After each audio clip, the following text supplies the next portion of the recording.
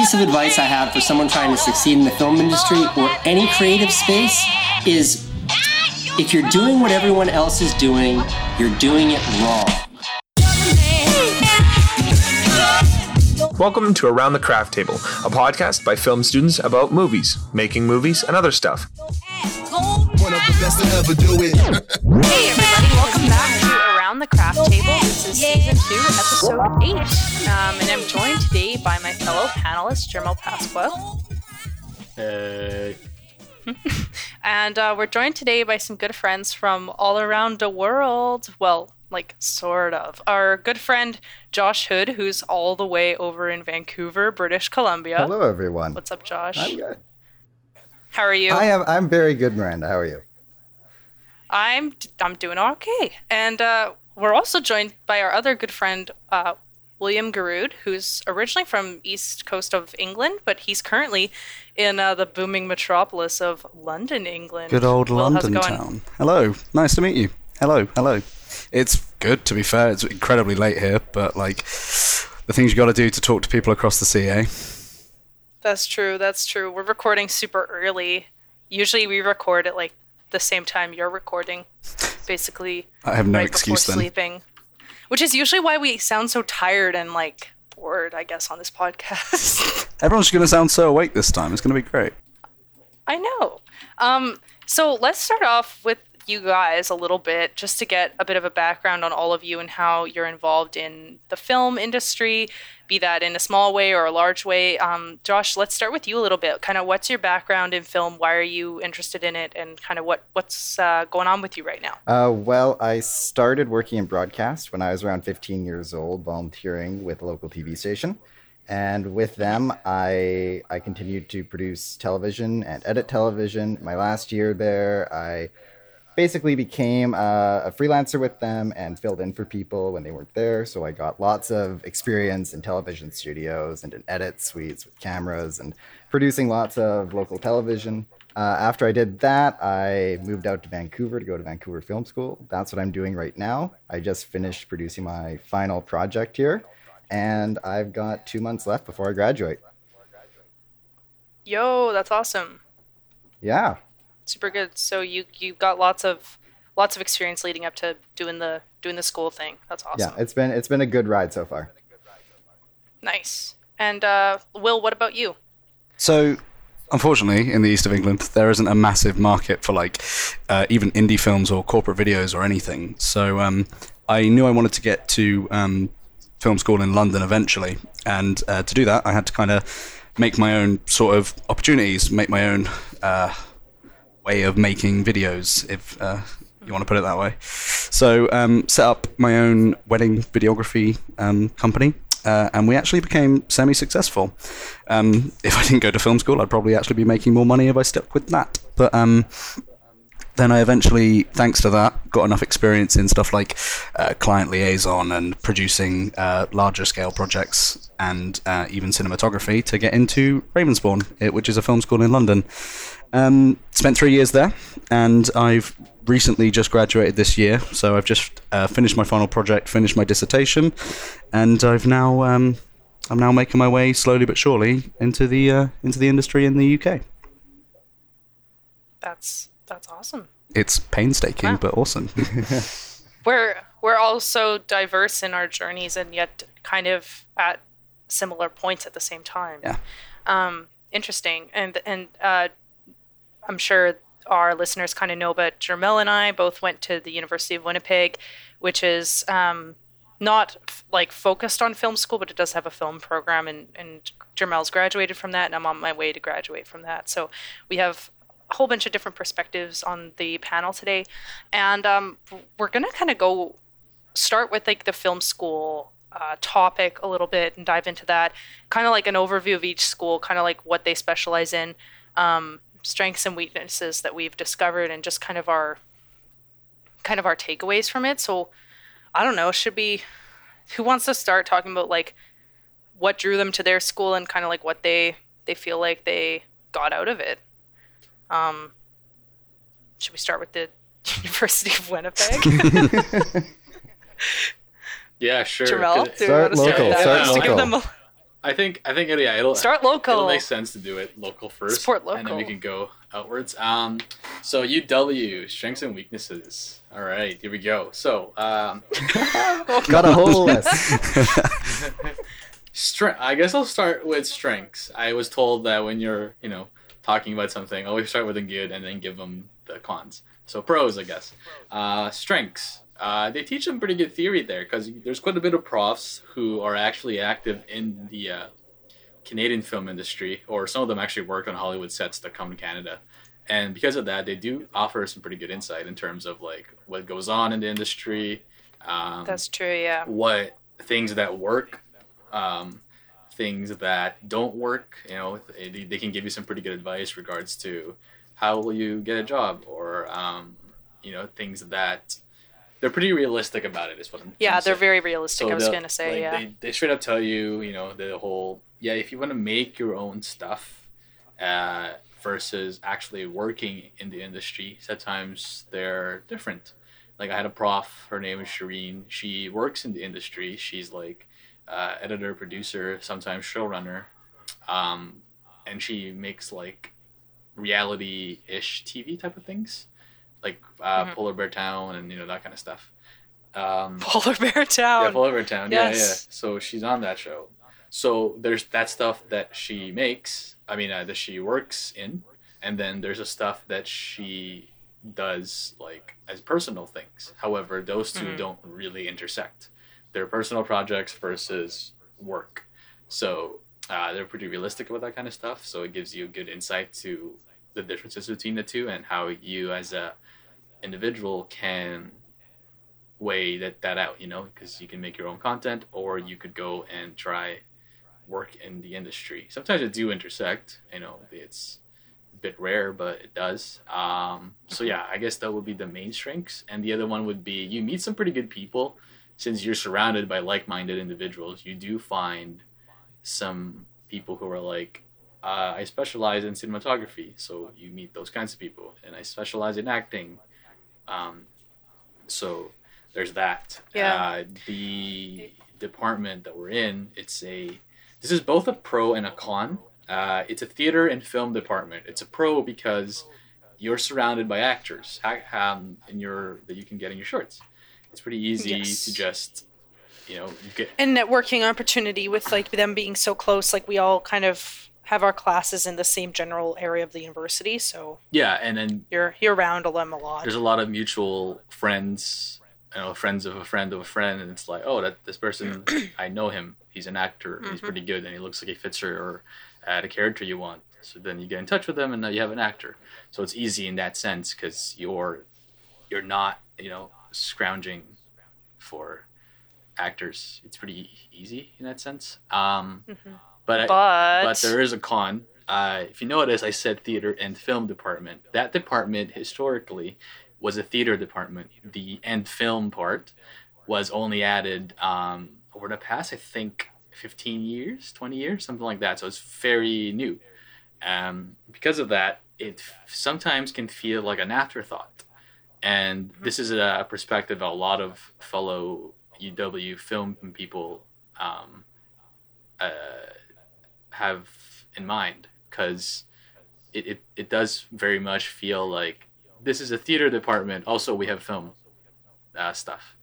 That's what it feels like in terms of what they push, in terms of job placements. Like theater people are really intertwined with a local theater company. The what's it called again? MTC. Yeah, Manitoba Theater Company. They're really intertwined with those people. So people in like lighting, people who are actors, actresses can get their foot in the door pretty easily in that sort of industry. Whereas for film, there's nothing really like that. It's just, here's what we know, here's what we can teach you, and then once you graduate, you're kind of on your own. It's like, bye. But like, I'll just say that like I think it is getting better. Like I think Miles put in the chat on the producing end. He's like, I think it was developed in the 90s. The program for the film portion of it, and I feel like it's slowly getting better. Like this year, I was just gonna say as well. We can get into this more later, but like we had our prof was very like hands-on and very dedicated to Andrew Forbes. He was very like trying to encourage everybody to like explore their individual interests instead of just teaching like this is a directing class, so you're going to direct a movie. It was more like this is a directing class, but like if you don't want to direct a movie, you shouldn't have to direct a movie because not everyone's going to be a director. So it was really nice to have that approach because we don't have a whole bunch of classes where you can focus. So it was nice for that one class to be turned into something where you could specialize. So I think it's moving towards being more of like a program than it has been in terms of like being recognized on like the university scale. But yeah, I enjoyed it. I mean, I went there because it's 15 minutes from my house, like walking distance. So I'm like, yeah, I'll go. Yeah, and I liked it, and I like the community. But yeah, it does have a little ways to go with in terms of being relevant there, I think. Exactly. So yeah. And I guess the other thing that I would add to that is you do have like you get the sense that certain profs are, I don't know, they're all not equal, I guess. Some profs will vibe with you really well and you'll vibe with them really well, but without dropping names or anything, I had a class that we didn't vibe very well with our prof. So, and vice versa. Because of that, we didn't feel like it was as fruitful or satisfactory as other classes we've had. So it is a bit of a hit or miss. And fortunately, if it's a miss, that's a couple $100 that you just used up. So there is that con to it that I should mention for my personal experience. And I guess I'll actually, just to give like Will and Josh perspective. I mean, Josh kind of knows this because he came from the U of W before, but we have the way that the program works is you have one class that's required each year of the program, and that's like the only class that you technically have to take. The other classes could be like whatever you want to take at the entire university level. So you can take screenwriting and things like that, but those classes like aren't necessarily required. Most people do take them, and I think film history is the only other one that's required other than like the main three as you go through. But if you have your one directing class like second year or third year, you're stuck in that one directing class. There isn't another class to move into, and there aren't other classes to break up like your film experience. It's just the one class. That's really strange. Like, well, not strange. Yeah. It's just very different to what I'm used to, because the way that university, well, at least Ravensbourne works in the UK, is that you don't really get much of a choice as to what you do. You prescribe to this 3 terms a year of 3 preset modules that you have to take, all 3 of them. You don't get like electives or anything. You just have to do what's put in front of you, pretty much. Mm-hmm. How's it like? Is that similar at VFS, Josh? It's different entirely at VFS. While I'm listening to Jamel talk, it's interesting because it's taking me back to my time at the U of W, and VFS is completely different. So it's kind of strange to believe that I went through a little bit of that too. Vancouver Film School basically works, it's just a 12-month program. And the first 6 months, everyone takes the same classes. And the classes are split up like directing and producing, editing and production design and cinematography. There's an assistant directing class as well for the first 2 terms. And for the remaining 6 months of the year, you get to choose 2 of those classes to specialize in. So I specialized in producing and post-production. So now for the remaining 6 months, all I've focused on has been producing and post-production. You can audit the other classes as well if you want to. And if you really want to get marked, you can, but attendance isn't mandatory and you don't have to do the assignments. But basically that's how it's structured, is that you specialize halfway through your education and you graduate with specializations in those areas. Mm-hmm. That's pretty much what Ravensbourne has just moved to, which I find quite interesting because it sounds pretty much like the future of film education is going to be very much in specialisms, because I think they've realized now that you can't really teach an effectively broad film production degree, I feel. I think that you are going to have pathways like that where you can choose whether you want to be a producer, a writer, director, a production designer, because they're all so different and so many people do them differently that you're going to have to be able to choose early on what you want to do and then learn it very intensely and in depth in order to be able to do it well in the industry. Right, and I think that's Definitely. something that they've noticed in the industry with all the people coming out of film school. They're just generic out of film, and then they have to start learning whilst they're actually on set, which isn't so effective. Well, because once you take the time out to just specialize in certain things, you're just focusing on what you want to focus on. When you do just a generic film program, you're spending a lot of time on things that you know that you don't necessarily want to do, and that kind of can hold you back on the things that you really do want to do. Yeah.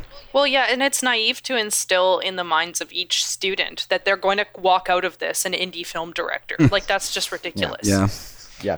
Like, you can direct your own films with your own, like, you know, your friends and your little crews that you form out of school or with colleagues and whatever, and that's fine. But it's not like you're going to go to Sundance Film Festival with, like, your, you know, your feature-length indie film and win. A passion like, project. Out of film school. I think that's a common misconception with film school is that they think that after you graduate film school, you're going to have the higher leg or something. Usually when you graduate film school, you're in the same place as if you didn't go to film school. You're working as a PA or an office PA or something low down. And you're trying to work your way up because in the industry world, it's not so much about where you went to school and how much school you got. It's about what experience you have. So film school can put you in the same place a lot of the time. Sometimes you meet interesting people, but... Yeah, and I guess, like, we could kind of segue into just the different opportunities that are offered, like, on a practical level through, like, each individual school. Like, I guess we can start with you, Josh. Like, what kind of opportunities have you found that you're getting through Vancouver Film School that you wouldn't have got if you hadn't gone? I haven't seen anything yet, to be honest with you, because I've still got about 2 months left. I'm expecting to reap some of those benefits after I graduate. But I do know that our senior instructors of each specialization, if they like you and if they really connect with the student, they'll do what they can to place you in the workplace. Our post-production senior instructor all the time has people in the industry looking for assistant editors, and they go to them first and see if any students have come out of the school that they can hire. And that does happen from time to time. And that does... It's an easy way to get your foot in the door, but really you have to get to know your instructors. You can't just skip out on talking to them. You have to build a relationship with your instructors. There definitely is opportunity to do that. It's just kind of up to the student to do it. Yeah. And yeah, that's definitely something that's like really important to do is build relationships with your instructors, because I think that it really helps your experience, like what you get out of it too. Right. But it's also important to get to know your students a lot. There's a 48-hour horror film festival going on here, I think, and my class is trying to put one together, one or two. I think there are a few that have submitted. But, you know, it's opportunities like that as well when things come up. And if you're really great on set and if you really rub people the right way, they'll ask you to join their crews and that kind of stuff as well. And that's a good way to keep making films and get out there. Yeah. One good thing like our prof did this year for our directing class was we spent the first week, which was I think in total six hours or so, just getting to know us, getting to know what sort of films we all like, the areas we want to specialize in, and just like kind of what each of our goals are when we get out of this. Right. Which was really nice because by the end of it, we're like all so close and like such good friends, and it really helped. Yeah. Just make the experience like more rich, more enjoyable. That's how many people are on the film course at UOW? By the time you end, my class was 13, and we ended up in the end of the year, I think, with 11. Wow, so that's real different, and I wish it was kind of the same, because on my course when we started first year, we had 140 people. Oh my gosh. And we ended with pretty much But at that's least 100. first year, right? We pretty much ended with at least 100, 120. So Wow. my class can feel very impersonal at times. It's very much a sit and be preached to at points. So my perspective has been very much the get to know your students side of things, because you very rarely get the chance to be incredibly personal with your tutors. Do you find that a lot of different groups of like little colleague groups and little friend groups formed in your school versus like maybe one entire big group because there's just too many to do that? 100%. Like there are like fully known groups of people that work together and stick together, and that started from like first year. So that's carried on all the way through, and to third year where people are creating their final projects, those groups still pretty much stuck together to create their final pieces. So yeah, like a whole big group isn't something that my course has ever been. We have been at times when we've had bigger projects that we need to do as a course to represent the university, but that's so rare, and half the time you know about 10 to 20 people, and you'll know them closely and you'll work with them and they'll ask you to come onto sets and such, but rarely will people outside of that group contact you unless through word of mouth you've been recommended. Right. That's interesting because like my class, we all ended up, all of us except I think one or two people were like working on all of our films. Like we all helped each other in some way or another, and I know it was a little different for you, right, Jermel? Because you ended up kind of coming out of film school with like a group of you three, right? Yeah, pretty much. That group kind of became a thing in 2015. So yeah, it ended up becoming like a trio of us that work together all the time. We do have like a pool of people that we reach out to often, right? But as a core of like personal projects, I stick with two other people for the most part. So the result has been the same for me, because I'm now sticking with a group of, well, mostly two other people that I got along with better than anyone else and worked with better than anyone else on the course, and we're now kind of spearheading our way into the indie scene and all trying to go our own separate ways in the industry. Mm-hmm. I think that's the thing that happens at any school, though, right? All the groups the class kind of splits into separate groups. My class is only about 31 people. I think it's at now. We started with 35. The class below us they must have lost close to 10 people from the start of their year. But overall, there's 6 terms currently in the school. Each term about has 30 people.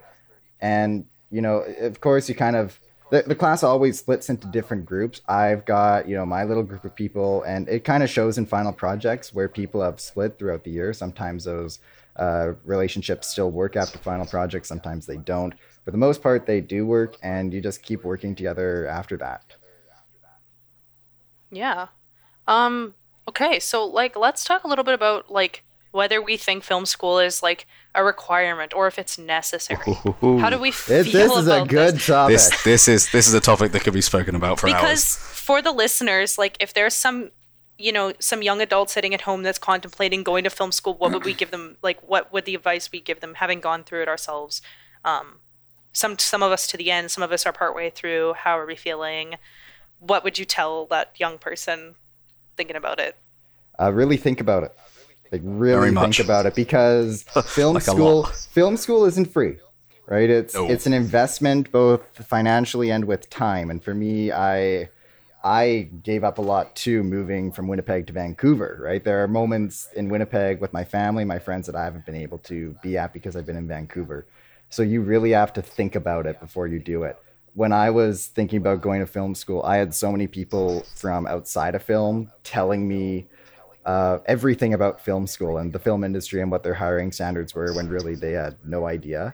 I think you kind of have to begin to understand who you can trust and talk to people in film school, not necessarily the film school, because of course they're going to try and sell you their product, but talk to people at the film schools that you're considering going to. Talk to people who are doing the same thing, trying to make it in the industry. If you know people who are in the industry, talk to them.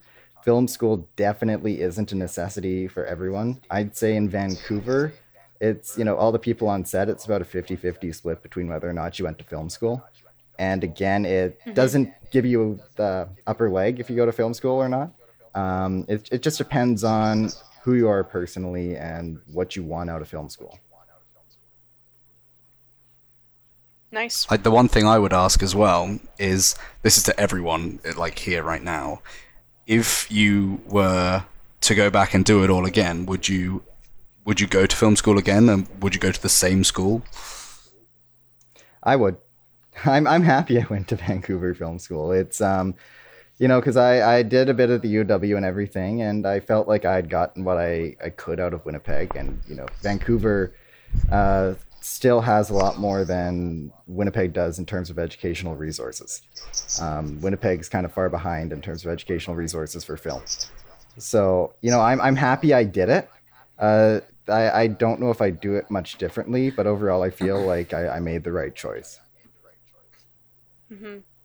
I feel like if I was to go back to graduating high school, I would have maybe taken a year off and then gone to somewhere like Vancouver Film School or somewhere else that is, more advanced and stuff like that. I feel like I might have done that. However, like the connections I've made, the friends I've made, and like the crews that we formed, I feel like that's sort of invaluable. Yeah.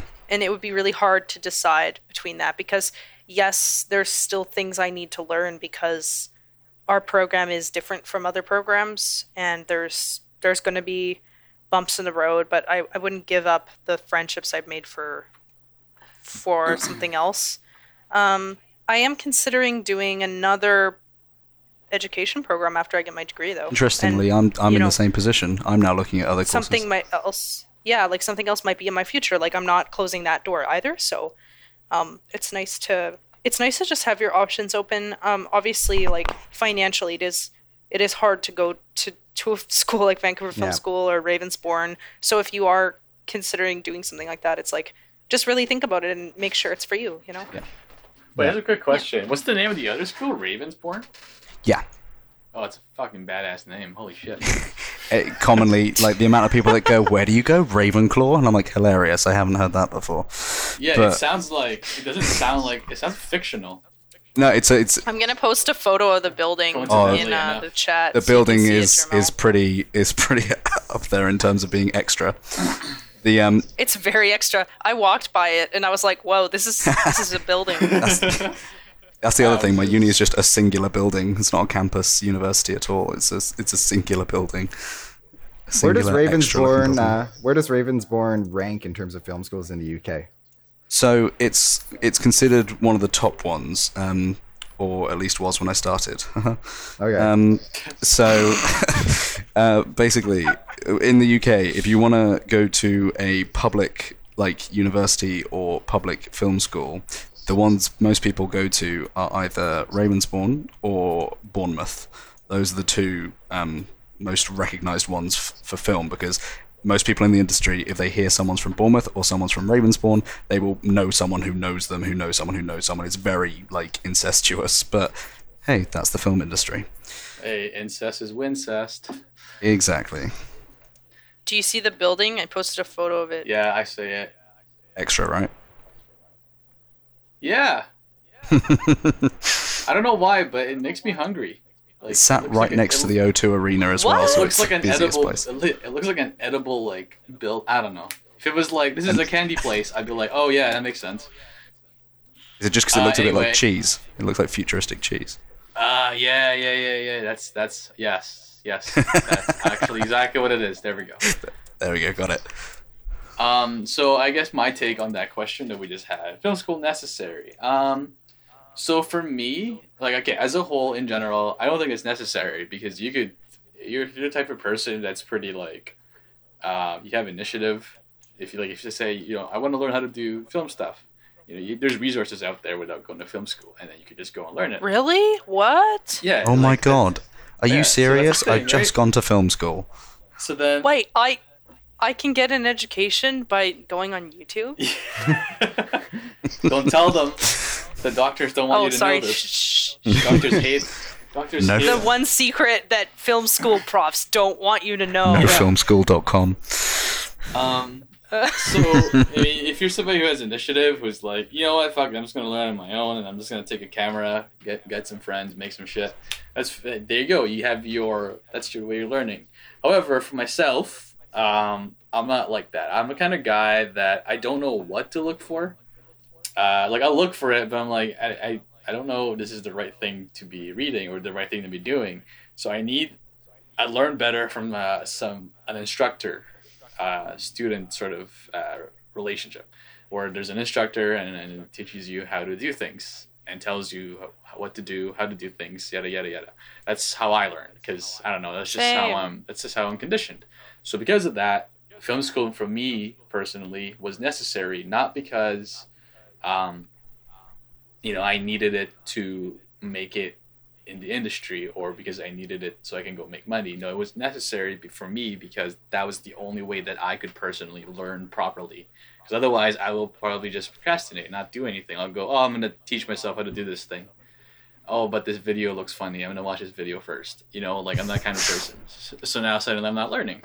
But in that setting specifically, where you're in a classroom, there's a teacher talking, and you have friends in the class who are like-minded and are learning with you, then yeah, I can get in on that. And I'm less likely to procrastinate in that case because of the context. But if I'm by myself in my room, on my computer, I'm going to procrastinate. So that's my answer to it. Is film school necessary? My answer is it depends. I do want to warn against the YouTube education model. I'm just joking. Because you know what? No, Don't do that. It does work in certain cases. But what I will say about film school is it's introduced me to a whole bunch of software I wouldn't have otherwise known about.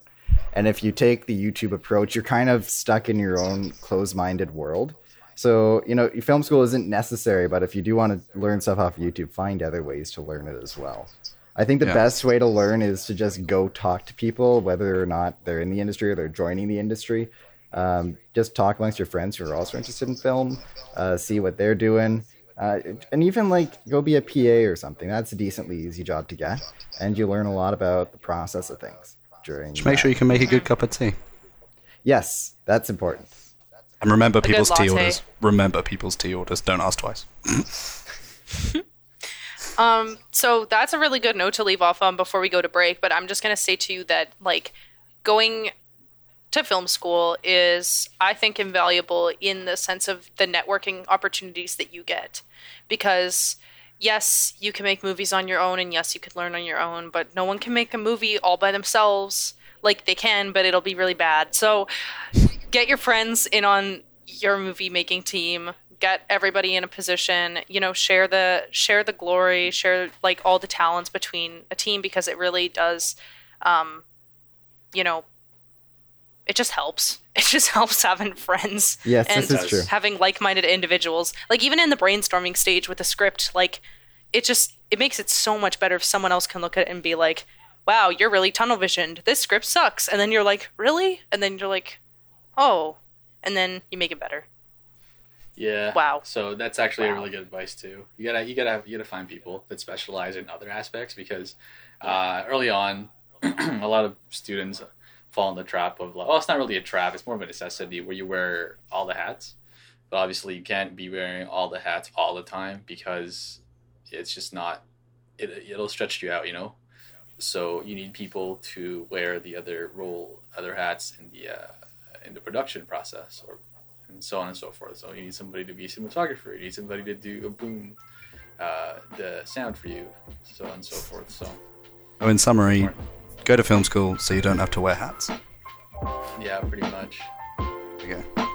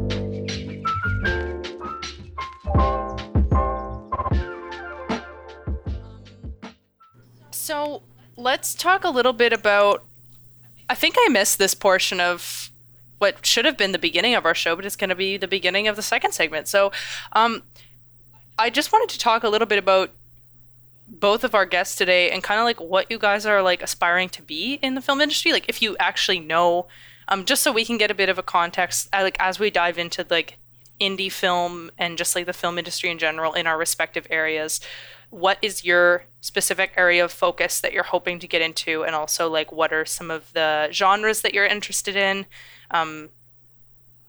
film? So Josh, let's start with you. Well, I think my long-term goal is to be a TV showrunner.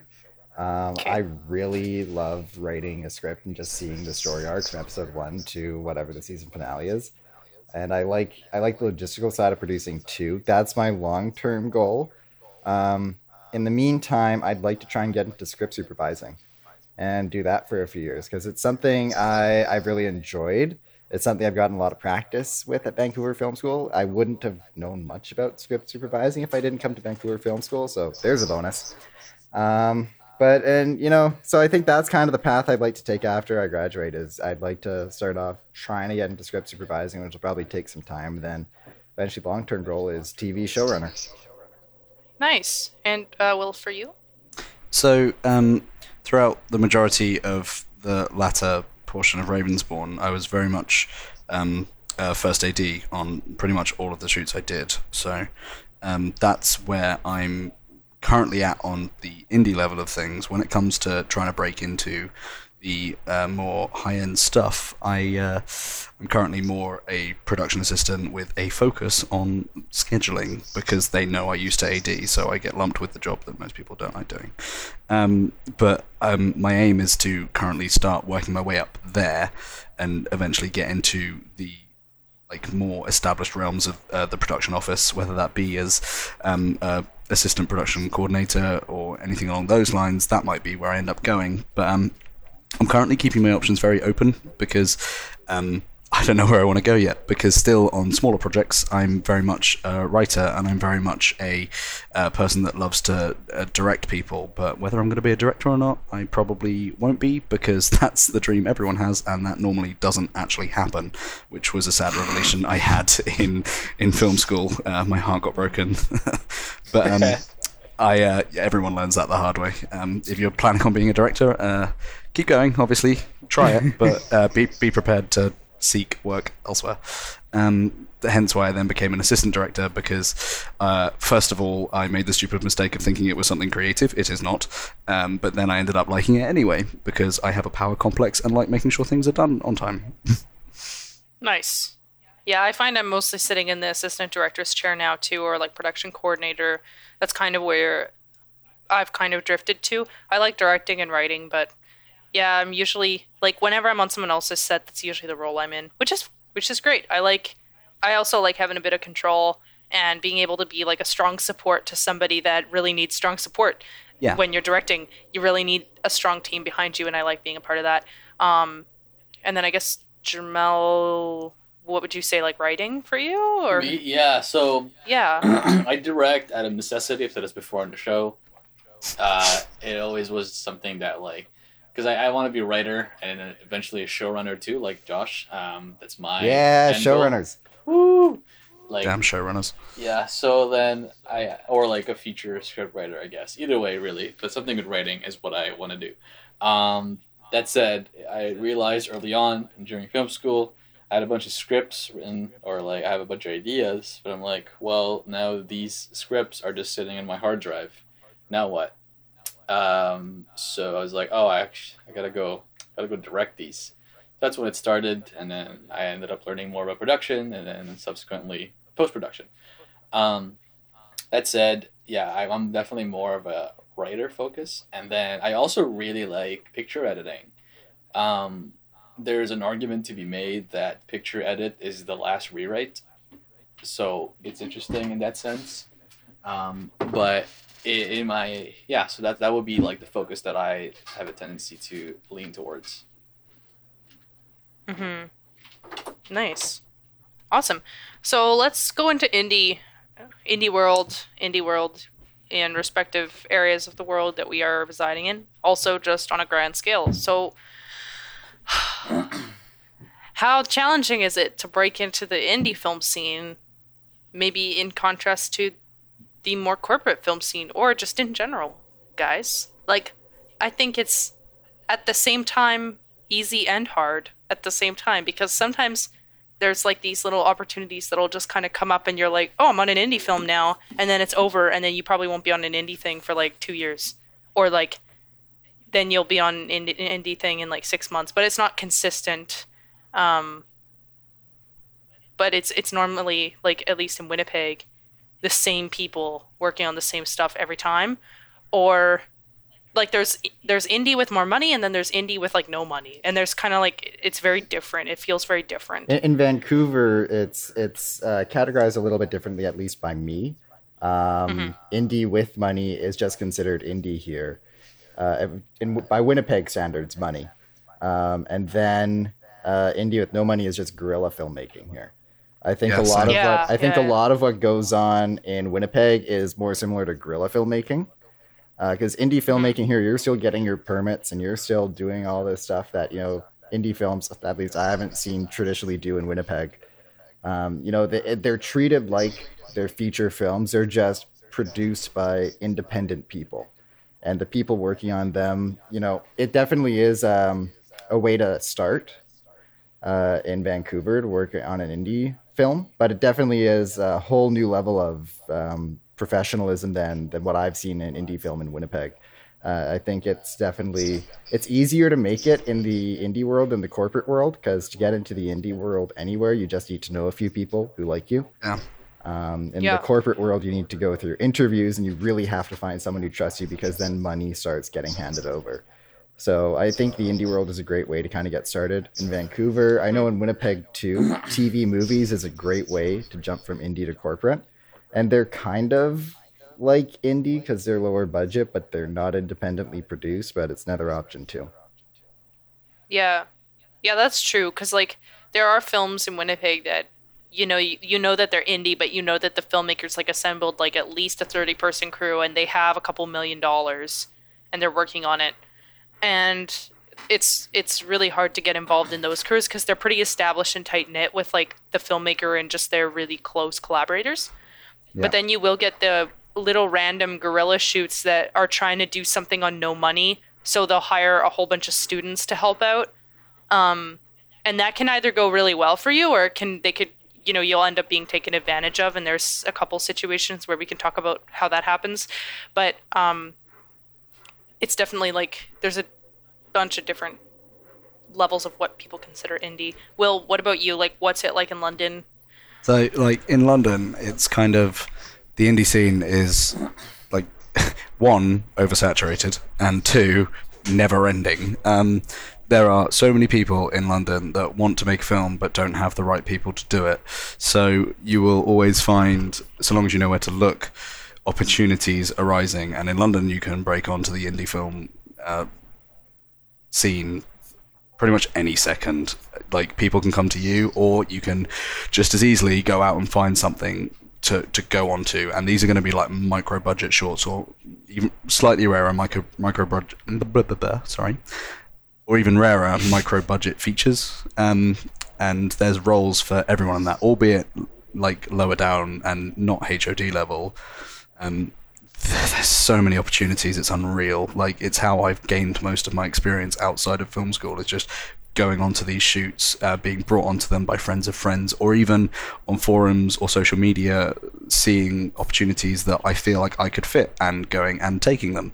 In terms of like the corporate scene in London, if you're not part of an agency or a production company that is established, you are not going to be making corporate videos for anyone, because they will just go to the established companies, and you need to get in with them first, the established production companies, in order to get any form of paid work, really. Unless there's like startups that can't afford those companies, which are rare.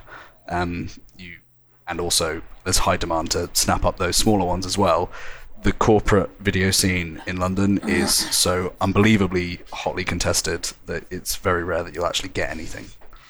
We have this thing in Winnipeg called like the Winnipeg Audition Network, and we also have some resources online for filmmakers that are on the crew side as well. Do you guys have stuff like that in London, like Facebook groups and things like Oh, that yeah. people are all talking on? Yeah, there's countless ones. My favourite one is one called Last Minute Film and TV Positions, because it's where people have just dropped out of sets and there are desperate producers going, please, for the love of God, will you help?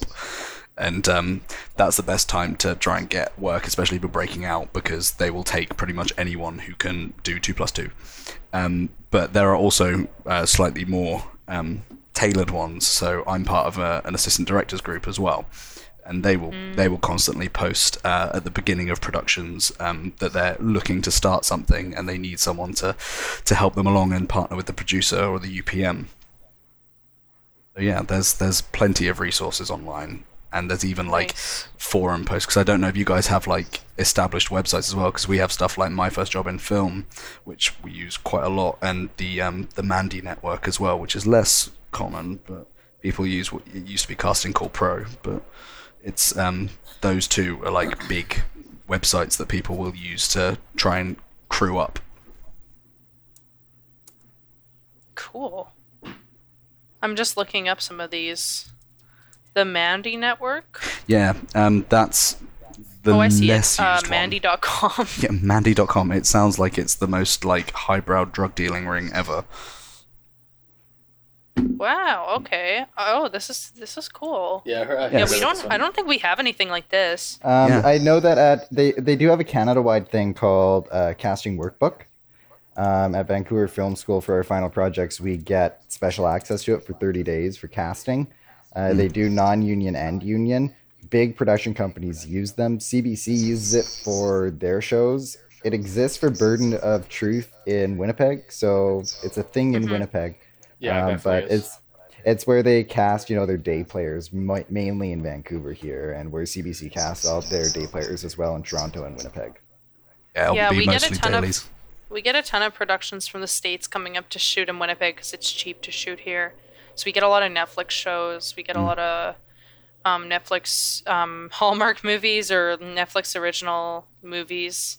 We don't tend to get like a ton of television shows. But we do It's get changing because Channel Zero Yeah. was shot and Burden of Truth is shooting its second season right now. Yeah, there's those two. What I will say about Winnipeg is I'm pretty sure right now there's more Canadian things filming in Winnipeg than there are in Vancouver. If you want to, Yeah. that's why the indie scene is so popular in Vancouver, is because there's nothing Canadian that shoots here. It's all American. So if you want to make things in Vancouver, you basically have to do it indie. One thing I also find interesting is in Canada, do you have any forms of like government-run funding projects for films? Because in London, we've got the Film Council and the Film Network will run opportunities for you to pitch scripts and ideas, and they can give you funding for like micro shorts. Yeah. There's a program called Microwave, and there's funding for features as well. Yep, we have a ton of like grants. we have like grants you can apply for like through Telefilm, like for the micro budget shorts, or you can do what are the other ones? There's a few film group ones. Winnipeg Film Group, if you want to talk more locally. Yeah, I'm the Winnipeg assuming Film Group. Vancouver has their own version of it. Vancouver doesn't have its own film group to my knowledge. They have a ton of support though in terms of indie filmmaking. They have Tell a Story Hive is a big one that gives quite a bit of money to independent projects. One of my instructors, Joel McCarthy, did a web series funded by Tell a Story Hive. I'm not actually sure how much he got out of it, but it was somewhere in the thousands. It wasn't more than in the 10,000s. But it's currently playing on Air Canada, their entertainment system and everything. Won the Leo Award this year. But there's lots of entertainment support for indie film like that in Vancouver. But it's stuff that you have to enter into, and the competition definitely is a lot greater than there is in Winnipeg because there's so many people trying to vie into it. What I will say about Winnipeg support is Manitoba Film and Music offers things to productions that BC doesn't even compare to. Yeah, so Manitoba Film and Sound like helps support a lot of like the smaller funding partners that do hand out the grants. I'm pretty sure it's like they decide what sort of programs are offered through like those other bodies. and then you're able to apply through that. I think that's how it works. Yeah. Oh. Like Manitoba Film and Sound decides how much Telefilm gets to offer for production or something like that. Like there's some sort of like hierarchy in how it works. But yeah, it's interesting because like in Winnipeg too, like if you have like there's different production houses, like there's like Buffalo Gal and Frantic and you've got all these different like Frank Digital or whatever. And then if you can, partner with them on an idea, like you could always pitch to them and they can decide whether to support that or not. Because I think especially like I know like because Josh, you have experience with Shaw TV and like working with them, but I think Buffalo Gal has a similar thing where like they will help you make your movie if they are really on board and if they think it'll really take off, kind of thing. Yeah. But yeah, it's all kind of like up to you and how assertive you are and also how good your idea is. Yeah, there are how much you options. wanna work for There it. are options anywhere you'll go. You just need to find what they are and see if they're looking for stuff you want to create. There's also a lot of opportunity in Canada specifically for French language film, and I know there's a lot of money in French language films out of Quebec. Oh, you guys have got a reign in Quebec. Every single film I see now has a filmed in Quebec logo at the end of it. Honestly. Yeah, so over there, like we know filmmakers that have gone over there, that have moved there, who have applied for grants to get their films made in French, and it actually there's a lot more opportunities for that because there's less of people applying to do that because the majority of people here do speak English, but they're Quebec, so it's all relative and it all works out. But yeah, so yeah, how I guess Josh, this applies more to you than. Well, it might apply to Will as well, but like, kind of like, what are some of the merits and drawbacks of studying away from potentially your intended base or not your intended base? Like maybe like if you're choosing to go to school and you're choosing to stay in that area, or if you're going to school somewhere else and then returning somewhere else after school, like how does one make that decision and how does that sort of impact you? Well, I think the decision of like whether or not you're going to stay is kind of made during your year, right? I think, or during your time at school, and based on your experience here. I know currently I'm not planning on staying in Vancouver after I graduate. There are other people in my class who are considering going back to where they're originally from. There are many people who hate where they're from so much that they just want to get out and stay in Vancouver. I think some of the challenges that I've had to face personally, again, is just being away from home. You miss things that you would be at otherwise. Big family things and things with your friends.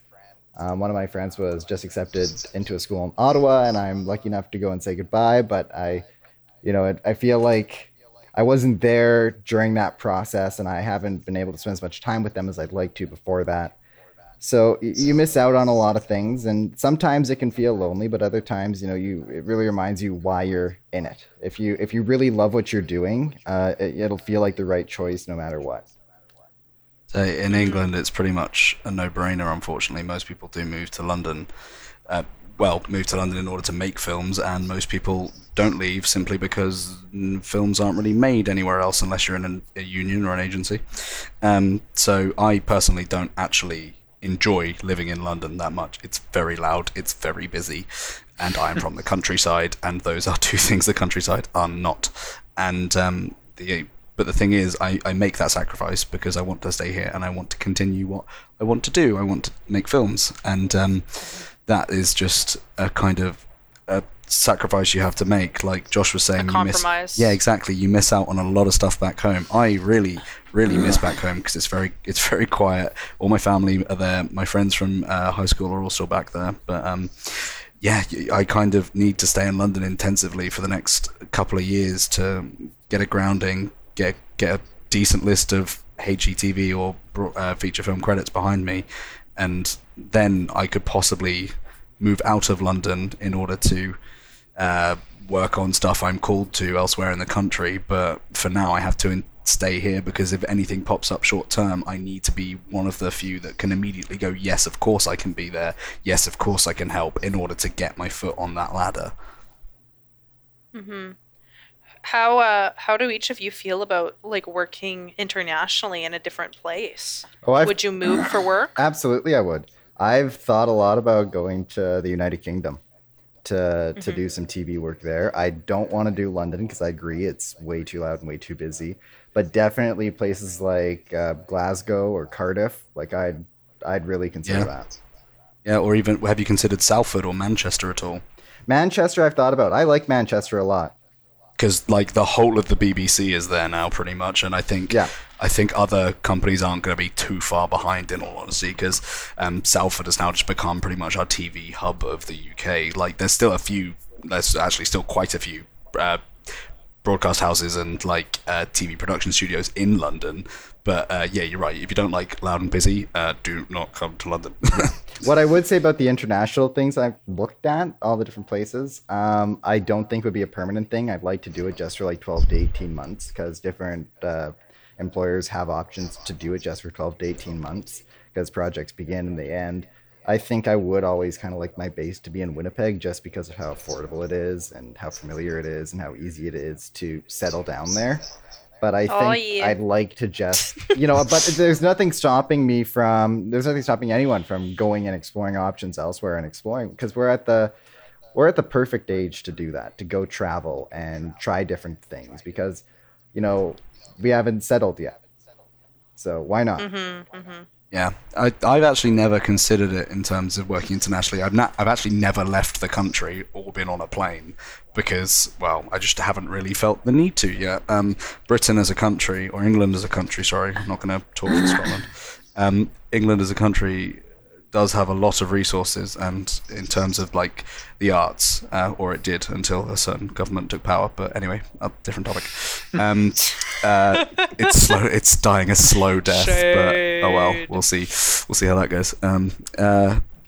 But yeah, I've never actually considered it. But later on, when and if I become successful enough in the industry to be granted the opportunity to work internationally, I definitely would.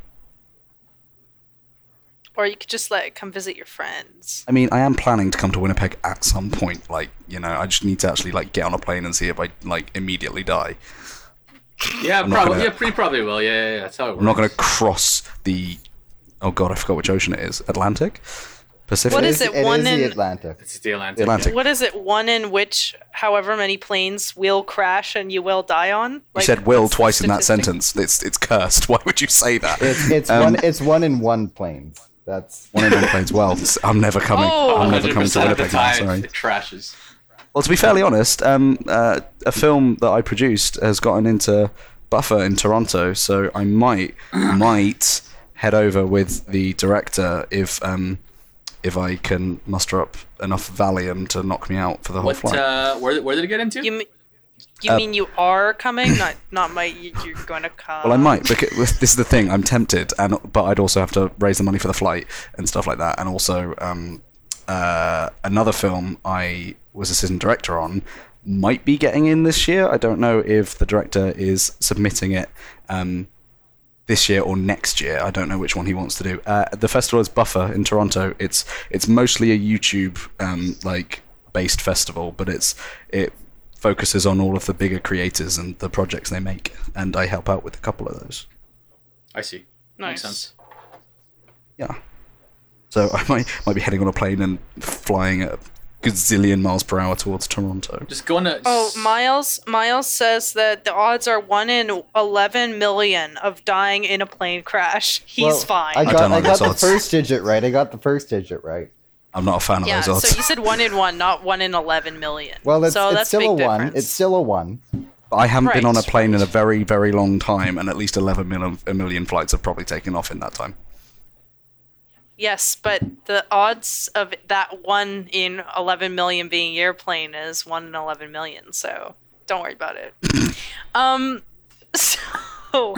That's interesting. Jamel, how do you feel about working internationally? Well, I'd probably do it. I would do it to Josh. I seem to agree with a lot of Josh's ways, actually, now I think of it. Hi, You Josh. agree with Josh's way. Yeah. He did the whole 12 to 18 month thing. Yeah, I would do that and then have Winnipeg as the home base. That is probably the exact approach that I would take. something that, like, I don't know if I actually consider it, but as someone who used to live in the Philippines, obviously there's a bit of a TV film industry there. I know nothing about it though. My parents watch a lot of shows and soap operas and shit like that, and movies. They make a lot of romance movies back there. And something that they've always told me was like, oh, would you consider going back there, maybe making it big there? And I'm like, if there was an opportunity, yeah, I might try it, just see what it's like. And I don't know how Filipino filmmaking approach works, so that'd be interesting to see. I'm only exposed to sort of the Canadian, American, and then less so, I guess, more British side of things. But I don't really know too much about the Filipino side of things, so it'd be interesting just to see it. But yeah, that would be my take on that. Nice. And I would consider traveling for work, absolutely. So, yeah, I'm not even gonna go into a huge thing because it's all good. Because I'd probably just reiterate what you guys said. So yeah, like one of the things, I guess, before we kind of like wrap up like the main topic of our discussion, and then we kind of can just chat after this. We always ask all of our guests on the podcast how they define success, because I think it's really interesting looking at each specific person. For the listeners to hear how everybody else defines success, because I think it can be so broad and so different. So, what do you guys feel like is a success in your eyes in terms of a project? So the project is done. It has legs. It doesn't have legs. Like how do you view success in relation to the film industry for yourself? Why doesn't Will start off with this one? Do you not have an answer yet either? Okay. Right. Even if it's just like, Find success even in if a you just project. look at it as with happiness. As in a singular project, an isolated project. Okay. Could be, could not be. It's up to you. It's weird. It's difficult. The way I tend to gauge my projects, and this is so sentimental and soppy, is that if I watch my film, and I tend to try and watch it on a really, really big screen when I'm doing the final like QC of it. If I watch the whole film, and then I get to the credits, and I can watch my name pop up without like looking away, then I think it's a success, because I'm proud of it. I'm happy I've made something that I can sit through and think, yeah, wow, no, that was worth watching. Doesn't happen that often, if I'm very honest, unfortunately, because I dislike a lot of films that I make. But not even like from a self-creator point of view, like a writer-director. Like if I watch any of my films now, or watch back anything that I've written in the past, I will probably watch it and go, oh good lord, I need to move into like retail or hospitality right now because I'm not made for this.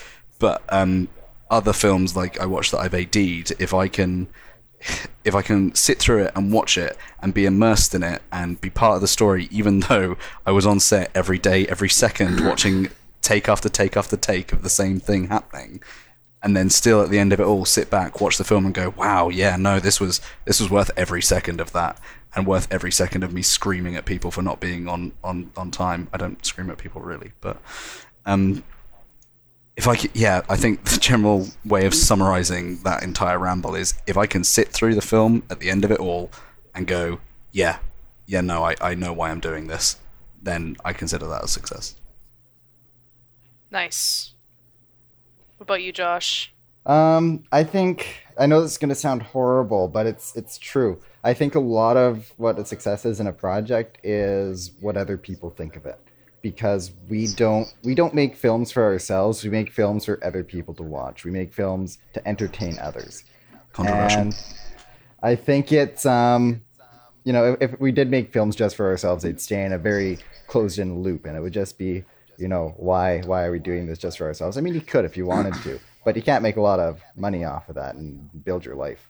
But I think it does rely on, if you show your film to someone, doesn't matter who, it could be your family, it doesn't matter if it's an audience of one person or an audience of 500 people, and someone comes back and goes, yeah, I really enjoyed that, then I think that's a success. If you've entertained someone and someone saw your film and they liked it, it doesn't matter who it is or how many people, I think that kind of is a success because you've made something that people enjoy, which is kind of what you do in the film industry. Or, even they leave watching your film with an emotion that you wanted to imply on them. I think that works. Yeah, definitely. With my most recent film, it just recently screened publicly for like the second time. The first time it was kind of like Closed. More closed. This was the first like Public. advertised version of it being screened. And I had like, following the screening, I had like over a half an hour conversation with someone that was really touched by my film and had so many questions and was just like really enthralled with the world building. And that to me was a success because like, I don't know, it just felt really good that it touched somebody enough that they wanted to talk to me about the movie for that long. So that was great. But like, if it never has any other legs in the world, like that's okay with me, because I think it was worth it to, have that one person be really affected by it in a sense. Yeah. Especially on like such a low budget, indie level as the film is, right? So yeah, no, I totally agree with that, Josh. Yeah. Yeah, so that's all I got on my package. How's everybody doing? I actually have so it says here on like the package Q&A part. So something that I want to ask Will and Josh. What do we? Not more London fog. Not more London fog. Run away. What London as fog? creators, like what kind of stories do you guys like to tell? Like for example, okay, I'll start I guess with that question. I like to focus on comedy, sci-fi stuff. If it's like me. What kind of film do you want to make? Chances are it's going to be told in the genre of comedy or sci-fi or a little bit of both. For you guys, what kind of stories do you guys like to tell? I love making people laugh. But at the same time, I love making people cry. Again, I know that sounds so horrible, but it is so rewarding when you see audiences cry. When you've made someone like a character so much and that take it all when away. when they die, they feel like they've lost a relative. There is nothing more rewarding than that. I George like R. Martin. I like making people laugh, but I also like getting people attached to my characters and my stories. So I think as long as I can tell a story that transports people out of everyone's day-to-day stressful life and lets them live something a little different, a little more exciting, and gets them transported into a different world, I think I'm pretty happy with that. Yeah, I'm very much in the same vein of the one thing I like to make people do mostly though is think in a weird sort of way, possibly about things they wouldn't think of, or possibly about areas where people just purposely don't think of during their day-to-day lives because they like to ignore it, like most of the problems in the world, because you can't live your life worrying the whole time, but sometimes you need to worry a little bit because like the ocean's full of plastic and stuff. But I've gone through a weird little shift recently because I always used to write films, and I did it unintentionally. I always used to write films about parent and offspring relationships. I don't know why. I wouldn't stop writing films about fathers and sons, fathers, mothers, daughters, all of them, every one of them. But I've recently shifted to a lot more surreal drama, trying to tell stories about the everyday in otherworldly settings or in extreme over-exaggerated scenarios and stuff like that. So that's kind of what I like to do. See, I'd like to say I like to make films that make people think, but honestly, I don't think I'm smart enough to do that. Like the final project that I just worked on, I produced. What are you saying? My director Tristan is like, he created this world that is like full of puzzles and just so weird and strange and wonderful that when people watch it, the people who have seen it so far get like so enthralled into it and have so many questions. And like, I would love to be able to do something like that, but I don't think I have a smart enough mind for it. Like Tristan's pretty brilliant to do that. It takes such a long time and a lot of forethought and planning, and for me it's never a one person thing. I've got two people that I will always go to for script advice, and they are saints. They are gods among men, and I honestly couldn't do a lot of what I do without them. So a lot of it is working with other people for me, because I cannot tell the stories I want to tell by myself, because it's always a bit too insular. Yeah. Definitely. I find that too. Like, I love collaborating on like a script level with people, because I think the ideas flesh out so much more when you work with other people. Right. What was I gonna say? Man, I was gonna go back to what you were saying, Will, about like writing about like parent-child relationships, because I found that I also sort of did that in a weird way for like a good couple of my first films, because it was kind of about how it, like, a lot of my first movies that I ever made was about how like kids were sort of rejecting the idea of having to grow up in a lot of ways, like in my films, and kind of feeling like there were a lot of limitations that were put on them by adults. And I don't necessarily know, like, I can't look at my childhood and pinpoint exactly like what caused that to be like something that I wanted to write about. Like I have an idea, like I come from a divorced family, so abandonment is definitely like a portion of like growing up, so I could see how that would kind of feed in some way. But I never like had a super unhealthy relationship with like, you know, either parents in general, like where I was like, fuck parents or something. Like that was never a thing. So I wonder kind of if there's some connections between like certain people's pasts and how that feeds into their creating. It's weird because I'm in the same scenario. Like I have a wonderful relationship with both my mum and my dad. And I've had lecturers be like, Will, is your relationship with your father okay? Because you keep writing films about dads and sons. And it's fine. Like, I'm also from a divorced family, but there was no real drama. I was 4. I don't remember it. So I don't really know where else it is coming from. Like you, I can't particularly pinpoint it. I don't think you can ever pinpoint it. I think it's something just within us that wants to tell that story. And I think that's what the beautiful thing is about filmmakers who are good at telling stories, is that they were born to do it. They take their life events and they can meld it into a story without really making it recognizable to them. And I think that's what filmmaking is in some way, is just taking your own experiences and turning them into something else. Sometimes you don't notice it, but I think everyone's kind of impacted by what they experience when they write it. And just writing for a lot of people is how they process it. Yeah, I'm going to go with that. What he said makes us sound really good. Yeah, that was really inspiring. Good job. Yeah. No, for reals. That was a very sarcastic good job. I know. Apparently, whenever I'm like being serious, people think I'm joking, or vice versa. Really? I don't know what that is. Really? Yeah, apparently. Oh my Jermel God. told me that the other day. He was like, you have a really dry sense of humor, and I was like, oh. Maybe that's why we get along, because British people and dry sense of humour go together so well. I don't know. When I was over there, I got offended constantly by y'all, so I don't know. Okay, why do they call it a dry sense of humor? What's a moist sense of humor? Well, it's dry wanna know. because you're not really doing much with your voice. You're just like, I don't know. Yeah, That's why people think I am What? constantly being sarcastic. But then what's a moist sense of humor? You don't want to know. You don't ask.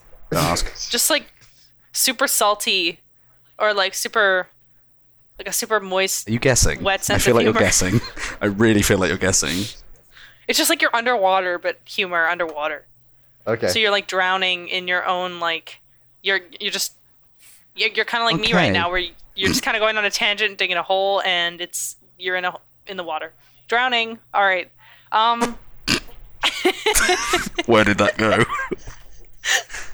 See? Does Jermel It's have any moist. other questions? Yeah, Oh Jermel, yeah, fire away. you're there. Yeah. Asking questions. Questions, I guess. Do you guys have projects right now going on? What's happening in your lives? like personal projects? What's your next story going to be about? Stuff like that. Tell us about that. I want to hear that. It's weird because I've literally just come off the tail end of 3 consecutive projects for other people and one for myself. So I'm currently now at the weird phase of like, cool, let's start trying to not necessarily force an idea, but encourage the creation of one. So we're currently having me and a couple of other people are having a little think of what we want to make now. Because, like I say, it's literally just been the end of a last project. We signed off on it not or 2 ago. So, but I've always got scripts in the back of my head. Like, oh my god, I was about to start talking about one. I just realised it's another father-son script. Incredible. Oh my Oh god. no. It's about it's totally written about myself, and I've realised this just now. It's about a kid who is living in the inner city and goes back to his countryside and talks to his dad, and a lot of weird stuff starts happening. A lot of surrealist big fish, like not creepy characters, but weirdly otherworld characters that start representing a lot of the things that have happened whilst the guy's been away from his hometown. A lot of stuff's changed, a lot of stuff is different, and I'm still trying to formulate pretty much what I'm going to do with it, but I've got a basis of an idea, and that was really vague and really dull, so I'm sorry for that. I can Nice. kind of see where that goes. Yeah, I can see like what you mean in terms of like bit being about you. Yeah, I can see how the relation there. It's pretty good. Yeah. Interesting. How about you, Josh? I'm currently working on my Vancouver Film School final project. It's called Ladies and Gentlemen, We Are Floating in Space. And basically it's about a teenage kid who is not very fulfilled with life. He's kind of bored. And one day he gets a radio broadcast that no one else can hear. And it's kind of like the one thing he was looking for to make his life more interesting. And it gives him the inspiration to keep going, keep digging. There's lots of puzzles. There's lots of questions whether or not what he's seeing is real. It's a bit of a mind trip when you watch it, but it's really fun. It's really interesting. It's a great collaboration project between so many different people from across the country. Our director, Tristan, who I mentioned, is from Mississauga. Our editor's from Newfoundland. Our production designers from Toronto. Our cinematographers from Alberta. And our AD is originally from Quebec. So literally coast to coast, just everyone from across the country coming together to do this. So it's a really cool project. And yeah, we're hoping to do a festival run up until October of next year. So look out for it. Yeah, that sounds Yeah. cool. That sounds cool. I have a question. Yes. Yeah. Why is it called Newfoundland instead of Newfoundland? We don't know either. It's actually Newfoundland. That's even weirder. That doesn't make any sense. No, It's it Newfoundland. It's Newfoundland. Understand Newfoundland. Isn't it? Newfoundland. Isn't it spelled Newfoundland? Yeah, Yes, it Newfoundland. is, but It's Yeah. Newfound Okay, but land. so Newfoundlanders Newfoundland. are basically if the Scottish and the Irish came to Canada and never lost their accents. So yeah. they say very weird things. Newfoundland, and Newfoundland? It's like a whole new language. So they've shortened the word "found" to "fund." So it's Which is Newfoundland. Scottish as hell, yeah. Stay where you at till I comes where you to.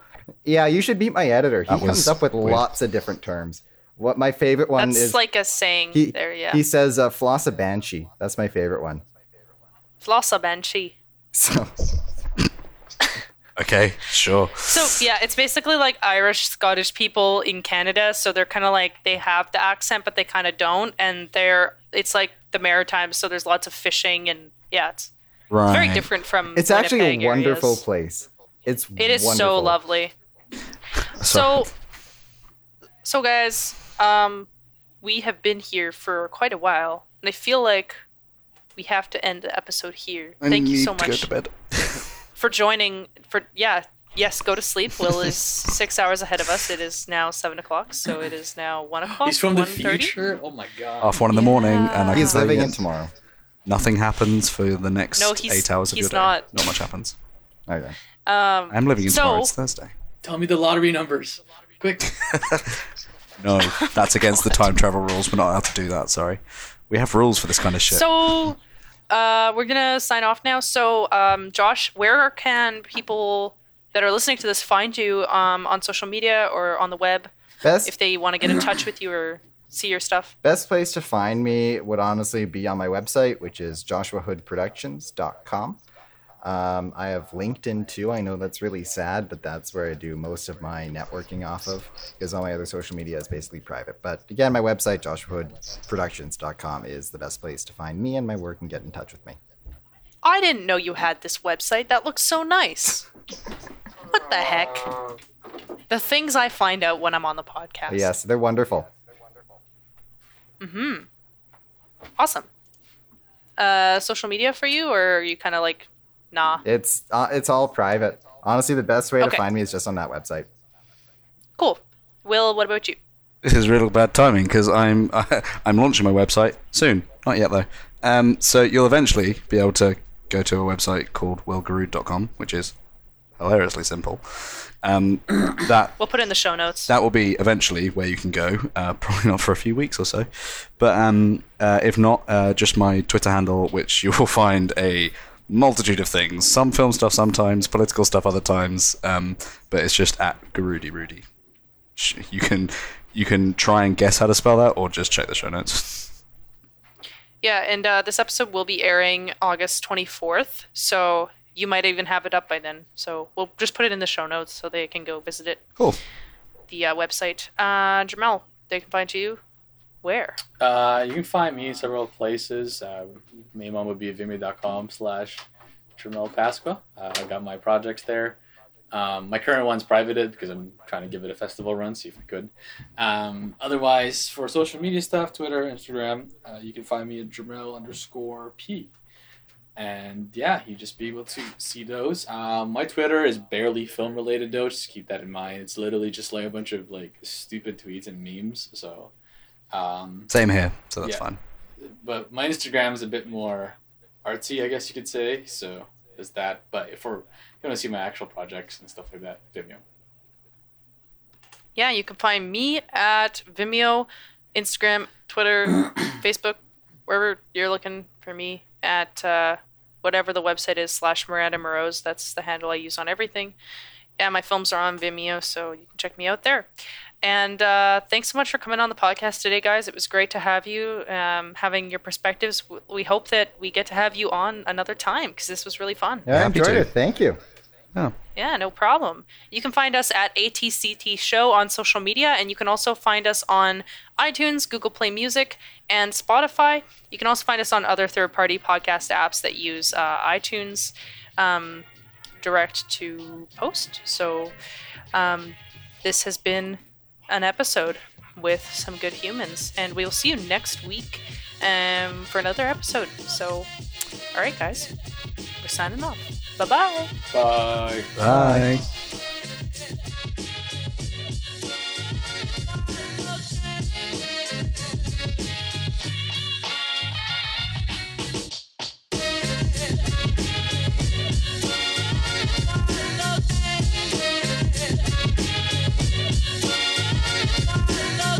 Hey, it's Miranda from the Around the Craft Table team, and you've just heard Season 2, Episode 8, Around the Globe We Go.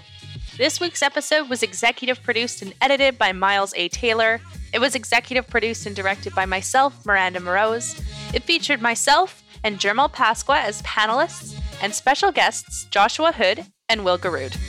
We hope you enjoyed this episode this week and hope you stick around for next week.